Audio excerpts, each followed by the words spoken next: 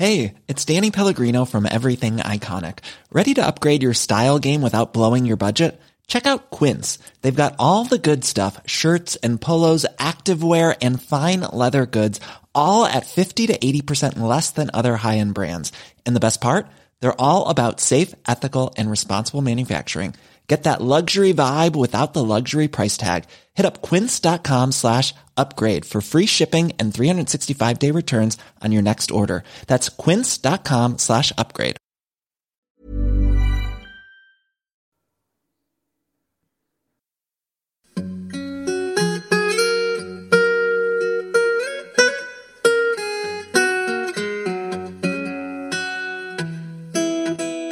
Hello everyone and welcome back to the History of England, episode 70, Lords, Knights and Gentry.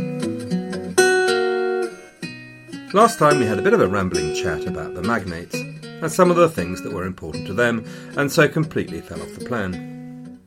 A few weeks ago we looked at the economic changes in the countryside from the point of view of the peasantry, so now I'm going to look at it from the point of view of the aristocracy. Then we'll take a look at some of the broader changes that impact the aristocracy in the period, namely the development of bastard feudalism and the first sign of the emergence of that most English of institutions, the gentleman. OK, so 2 principles in mind before we get into it, at risk or indeed the racing certainty of repeating myself. Number 1, land is king, the ultimate source of wealth, power and security. And number 2, price inflation throughout the century, which means fixed rents are bad, therefore take domain land back into direct management. Just to put price inflation into context, over the period, grain prices grew by something like 50%. Point number 1 has an important political and social angle as well as economic. Everyone is out there in a massive bun fight trying to get themselves land. So the 13th and early 14th century includes a rather brutal competitive dance where everybody's at it from puffed up magnate to scabrous peasant. The magnates, of course, having power and influence already, are in the best position and grab up land pretty well. In particular, they buy up debt. Eleanor of Provence, wife of Henry III, does exactly the same thing. They buy up the debt for knights and peasants, from Jews in particular, but also by lending directly. And then, if anyone steps out of line, wham bam, thank you Sam, I'll be having that land please. This most certainly doesn't make the magnates popular. Eleanor of Provence dies unregretted by pretty much everyone who's not called Henry or Edward. But then, none of the magnates were interested in a popularity contest. So no doubt these magnates were deeply cultured, civilised and highly individual people with feelings and vulnerabilities. But if you shook hands with them, you'd check how many fingers you had at the end of it. Here's a contemporary quote. Observe how earls and other magnates of the land, who could live according to their station on their inheritance, regard all their time as wasted, unless they double or treble their patrimony. Wherefore they pester their poorer neighbours to sell what they've inherited, and those who will not be persuaded they plague in many ways, until they are so straitened that they perhaps offer for a song what they could earlier have sold for a good price. The relevance of this politically is that a fissure will appear in the rebellious barons. In the blue corner are those who, whatever their rapacious, fanatical, self-aggrandising faults like de Montfort, basically accept that this is a wide reform movement to improve the way the kingdom is governed for the whole community of the realm, and therefore magnates need to put their own houses in order. But in the red corner are those for whom this is, despite the posturing, basically about getting rid of the Lusignan, feathering their own nests, and controlling a king who is clearly a blithering idiot. If you put the desire for land and price inflation together, many historians say that what you get is something called high farming, which is a term I think I mentioned last time. So this is where you get increasingly large domain lands directly managed with increasing professionalism by career officials. Now, there are a few reasons why people think this happened. Firstly, there's a point about price inflation. The cost of produce goes up, but long-term rents don't. So you're not getting the benefit if you've got a tenant. So get rid of the tenant when you can and manage it all directly. There is a bit of a problem with this theory. So yes, prices undeniably increase, but it's by no means a straight line. So did they really spot the trend? So for example, the average wheat price, 1200 to 1210, was about £5.15 per quarter. The average price for the following decade was £4.16 and £4.17 in the 1240. So you take the point, actually it looks, over quite a long period, as though it's gone down. But the trend was pretty clearly upwards, generally speaking, and I'd say give them the benefit. These are bright guys. And as we'll see, they spent much more time analysing data than you'd think. The second reason for moving to direct management was the fear of losing land. By and large, legal changes favoured tenants at this time, so landlords were increasingly reluctant to rent lands out in case they ended up losing them. And as you now know, land is king. Third point is the one we made a couple of episodes ago about increasing commercialisation. Now there's a more varied economy and a market out there that you can sell to. So if you were clever, you could make yourself some money and get yourself that new hawk you'd been promising yourself. Or wimple. Whatever. Someone mentioned to me once that the problem of working in academia was brought home to him when he passed two academics in the corridor. As he passed, he caught one of them saying, "And ninthly." So I'll stick to making fourthly my last point. So fourthly, it became easier for lords to run their estates directly because there was a body of professionals there to help them, a cadre of experienced stewards and bailiffs. So we have to ask ourselves, was there a massive transformation in the 13th century that led to much greater wealth? There was something of a management revolution, even if, as discussed, there was not really a technical revolution. Ideas about estate management were written down and shared, and taught in a systematic way. I think we talked about Walter of Henley in the 12th century episode, though not really sure why, since he was writing in about 1280. But anyway, Walter wrote for a student audience, and he was really strong on dung. He was also strong on data, such as how to work out the difference between using oxen or horses for ploughing, and in this way, his book is not just a black box of good practice, i.e. do this, do that, it's also about how to adapt to your own environment. It included nice, handy, ready reckoners, so 14 gallons of cow's milk should give 1 stone of cheese and 2 pounds of butter, that sort of thing. Now, he also spent an awful lot of time showing how to avoid being cheated by your officials, which seems to be a major concern. But it wasn't just Walter of Henley, there were other writers as well, such as the much-mentioned Robert Grose-Test, and his straightforward guide to the duties of the various officials and staff. Now, you'll be very excited to learn that another great area of improvement was in accounting procedures. Yes, I'm going to talk about accounting procedures. Be still, my beating heart, and speak on, sweet lips that never told a lie. So these accounting texts set standards and yardsticks that allowed managers to measure performance and help improve management. There were different methods, I'm told, the Winchester and the Westminster, and the former Compotti designed for small knightly estates.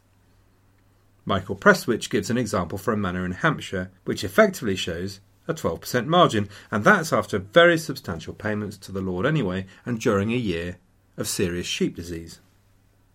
The details of these originals allowed the lord not only to understand his business, but to root out any cheating by staff. The provisions of Westminster in 1259, which we'll come to at some point, started to define a process by which bailiffs could be prosecuted, and all of this led to greater efficiency. There is also a move by landlords to move from service to a wage-based approach to labour. Most domain farms would anyway be worked mainly by a group of domain servants, the so-called famuli, who formed the core of the labour force, and usually they'd be paid a wage and an allowance of grain. Many lords came to realise that villein services were not the best way to get things done. They were inflexible, so try and change the smallest thing, and you'd have 100 peasants all over you like a rash. And as we've already seen, the work was much less productive, 30% in that one experiment. Plus, some of the days, called boon days, meant you had to feed the peasants with meat, bread and ale. Now, I remember how I reacted as a student when some company on a recruiting drive offered me free food. I can only imagine how a peasant reacted, and all of this reduced the profitability of the whole transaction.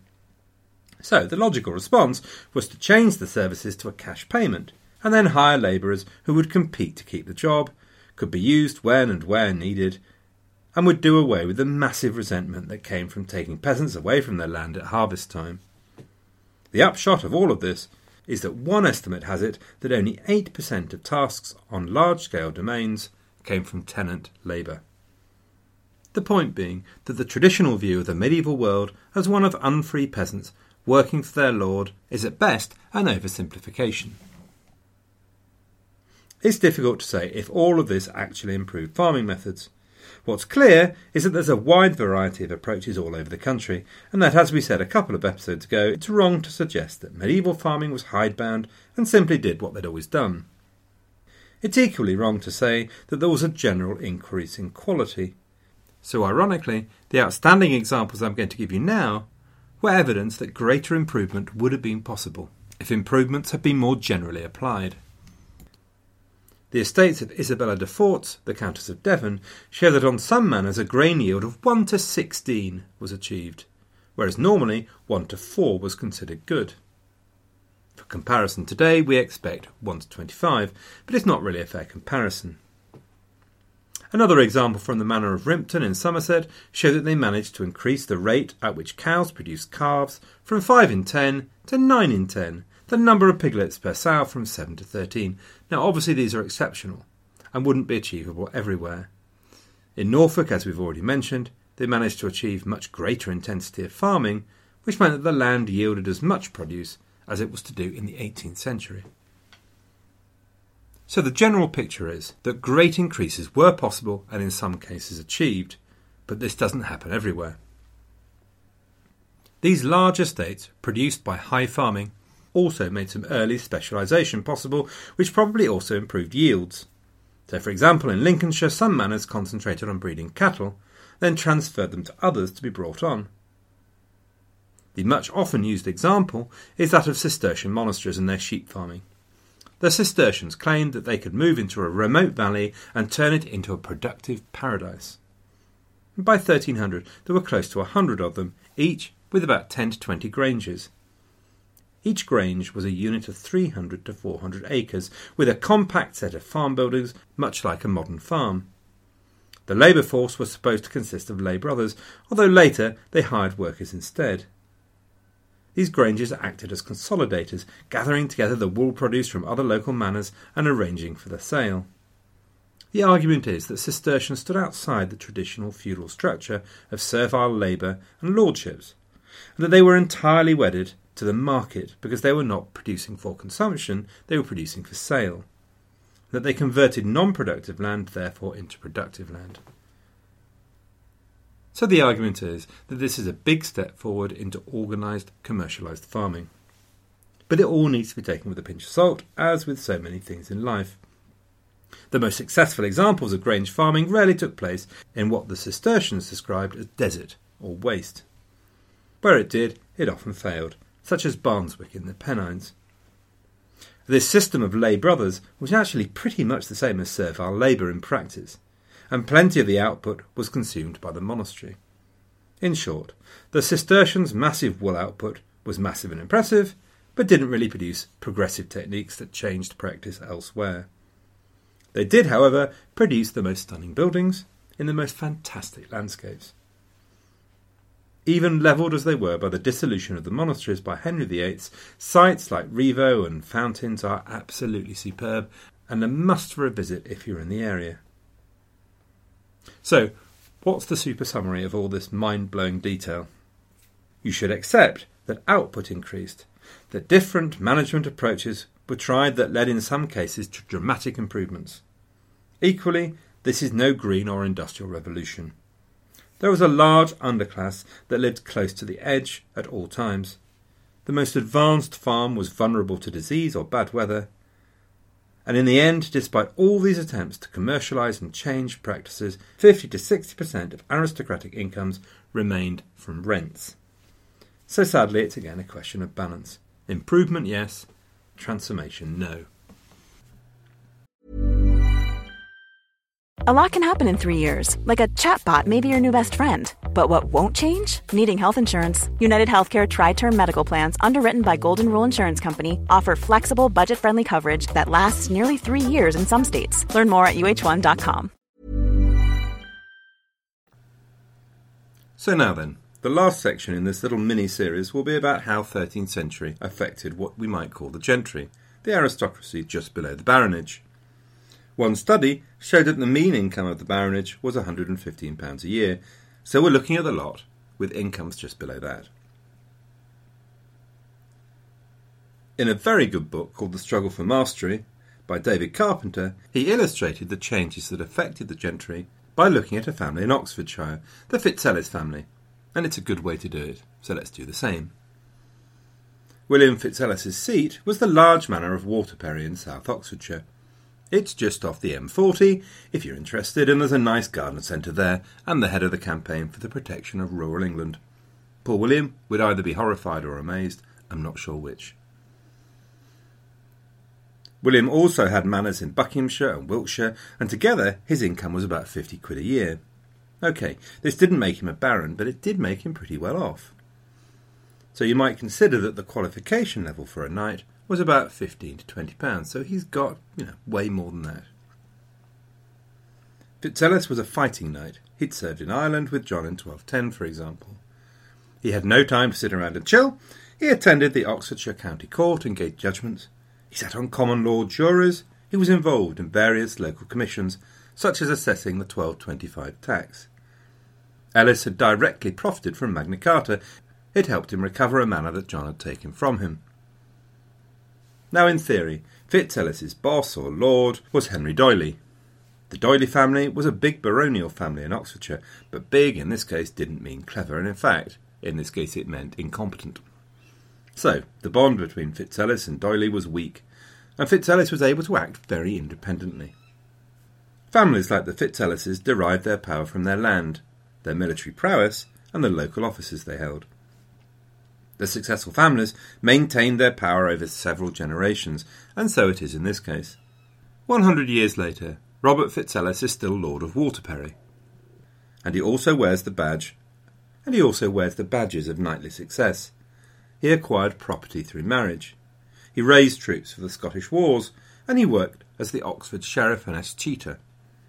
Now, there's a new term there, so I should explain that Escheator is a royal official who takes land back into royal control after it's been legally removed from the family, or maybe because the family line has ended with no heirs. So that's an Escheator.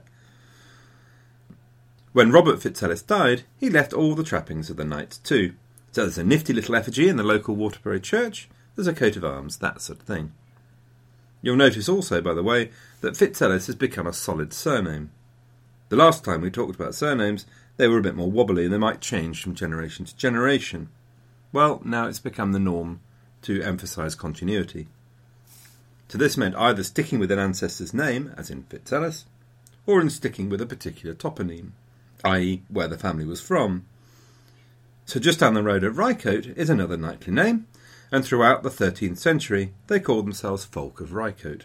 So there's the use of the Rycote toponym, but what you'll also notice is that they keep calling themselves Folk. If you're the son and heir of the Rycote family, Folk is your name. As in, where's Grandpa Folk? Oh, he's out hunting with Folk and little baby Folk. All of which meant it was probably a pretty good job that life expectancy meant that 3 generations in the same house was relatively rare, otherwise it could get very confusing. But the point is that knightly families were sticklers for tradition. I might just permit myself, gentle listeners, to hammer home the point about land being king again, just one more time. Because the key to the success of these families was very much their success in keeping the principal property together in one place. This gave them the same problem we discussed for the peasantry, what to do with younger siblings. Because although primogeniture ruled supreme within the nobility, that didn't make noble parents heartless beasts. They didn't want to just throw their children out onto the muddy tracks.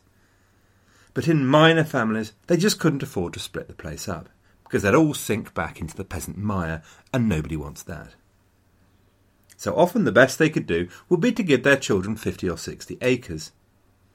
That really meant that they were no more than substantial freemen, but please don't say that too loudly. But you'll be pleased to hear that our Fitz-Ellis family were able to do better than that. William gave over 100 acres for a daughter as a marriage portion, and later Fitz-Ellises were able to give complete manors, so no need for the peasant mire. The same rules about family that we discussed with the peasantry also applied to the nobility.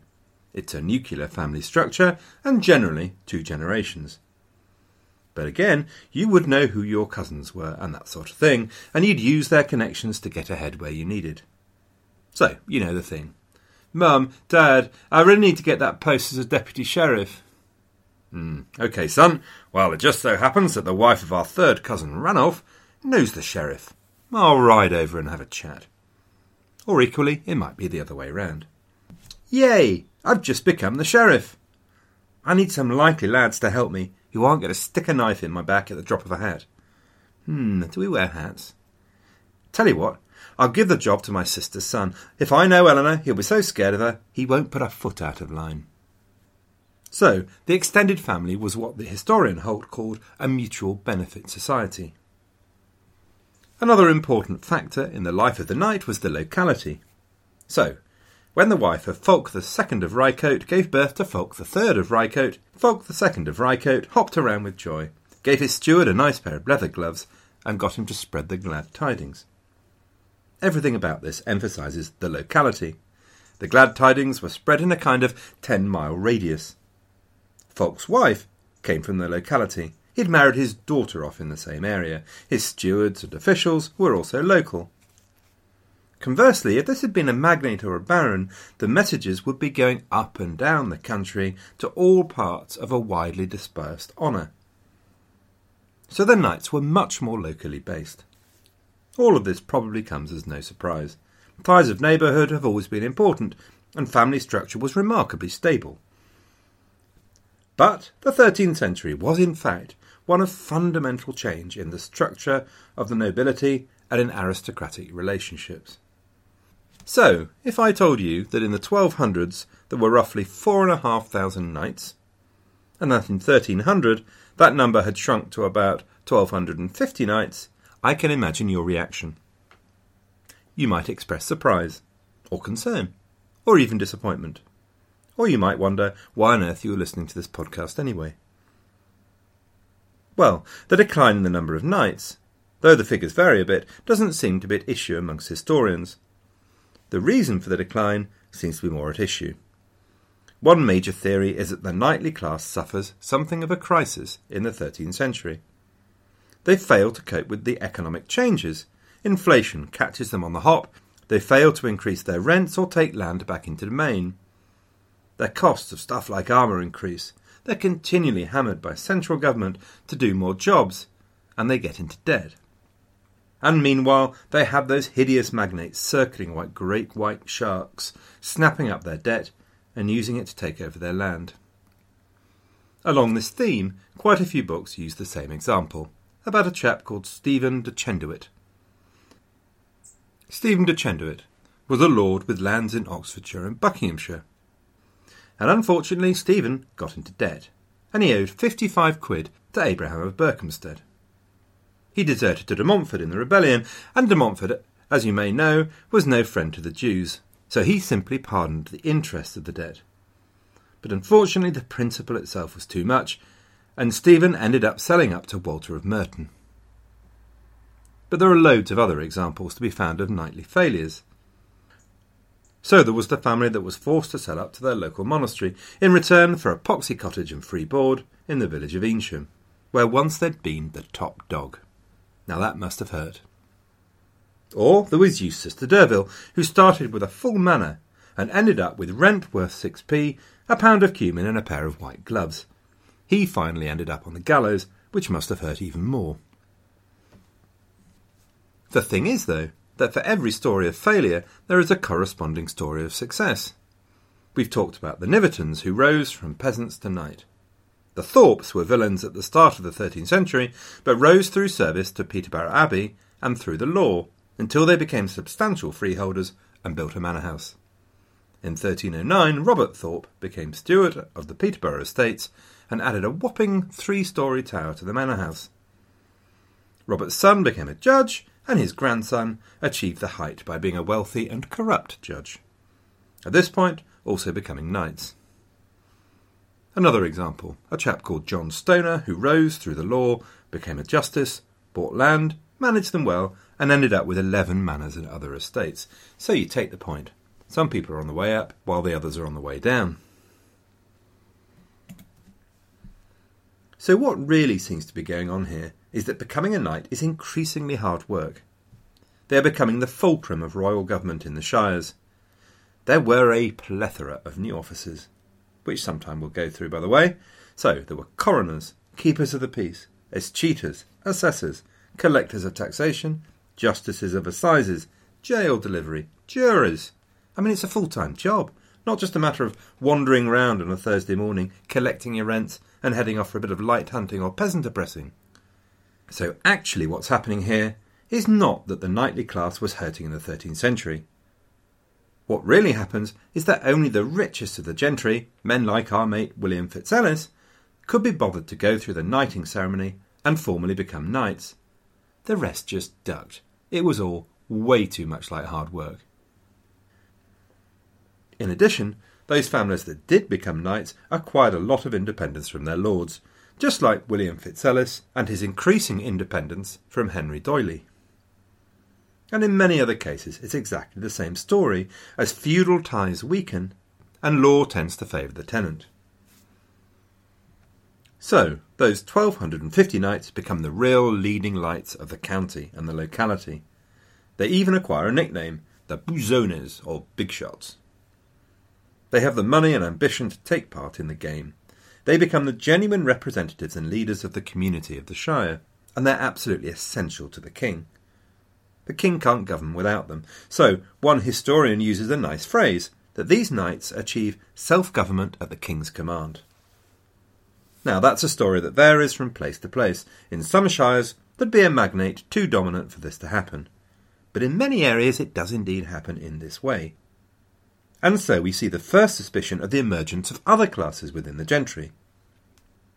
At the top we have knights. That's fine, everyone understands who they are. But then we've got this sort of affluent lot who aren't called knights because they haven't gone through the ceremony. You couldn't describe them as middle class, and in fact don't even think of calling them middle class in their presence, otherwise you'll be supper. They're definitely part of the feudal society, and definitely describe themselves as aristocrats. But how should they be addressed? What's their role? And so we get the phrase gentleman appearing, and indeed we'll get the term esquire. These are really 14th century terms and developments, but they derive from the changes in the 13th century. One more point, though, about our knights or buzones. You can see, can you not, why the composition of Parliament just has to change. The key agents of royal power are now partly the sheriff, but mainly the knights of the shire. Without these guys, everything falls to pieces and turns to poo. So, it's a two-way thing.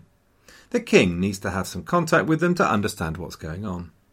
And he needs to schmooze them and communicate with them so that they do what he wants them to do. And so they need to be in Parliament. I have one more thing to cover this week, and then hopefully we'll be back next week to the main narrative, which you've probably all forgotten, but is in fact the rebellion against Henry III. So my one more thing is the arrival of the attractively named bastard feudalism. Now, as you appreciate, this is a phrase used by historians rather than contemporaries, and I swear you will not read a single history book where the historian concerned will not put it in quote marks and decry its use, and then proceed to use it. But you can understand why. Bastard is not a word my granny would have used, and it sounds like a degradation of the feudalism that's gone before, whereas in fact these changes are simply an adaptation to reflect new circumstances. It used to be that bastard feudalism was assigned to the 14th century, but it's been recognised as happening earlier and earlier. What it basically says is that the pure feudalism of Billy the Conk is no longer either driving the bus or particularly relevant. There are three broad things that happen and change. Firstly, lords can't afford to be stuck with dud household knights and servants. So, they employ who they like to be in their retinue, rather than just those who are their tenants. We've seen this already, actually, haven't we? As early as William the Marshal, who had a number of household knights who were not tenants. In fact, 12 of the 18 knights who were closest to him weren't his tenants. Second feature was that great lords tried to bring into their circle the men that the king had appointed to run local offices, and therefore who were influential and powerful. If they didn't do that, magnates just might find that they had to do what the king said, or in fact that little tick of a sheriff, and we couldn't have that now, could we? So, although in theory it was a good thing that the sheriffs are now man of the shire, and not the magnates' own appointees, it also makes them vulnerable to the magnates shuffling up to them and suggesting they might like to be retained for a substantial honorarium, no questions asked, no what I mean gov, which is what frequently happens. And finally, the third feature of bastard feudalism is that rewards took the form of payments rather than land. Because land is now in increasingly short supply, it's all spoken for already. And as we've seen, magnates are now having servants who are indentured to them, rather than being given land for service. With all of this, the basis of society remains very similar. It's still about personal relationships, lordship and land. But whereas in 1215 it was the lay and ecclesiastical magnates who were responsible for taxation and decisions about government, in the 1250s, even before the rebellion, the king had realised the need to broaden the community of the realm, and to have a direct relationship with his undertenants, i.e. the knights of the shire. And so, the feudalism of later medieval England will be much more fluid, with a much more independent gentry able to play their own role. And so we come to the end of another episode. Next week we will, as I say, get back to the main narrative, or we will to a degree.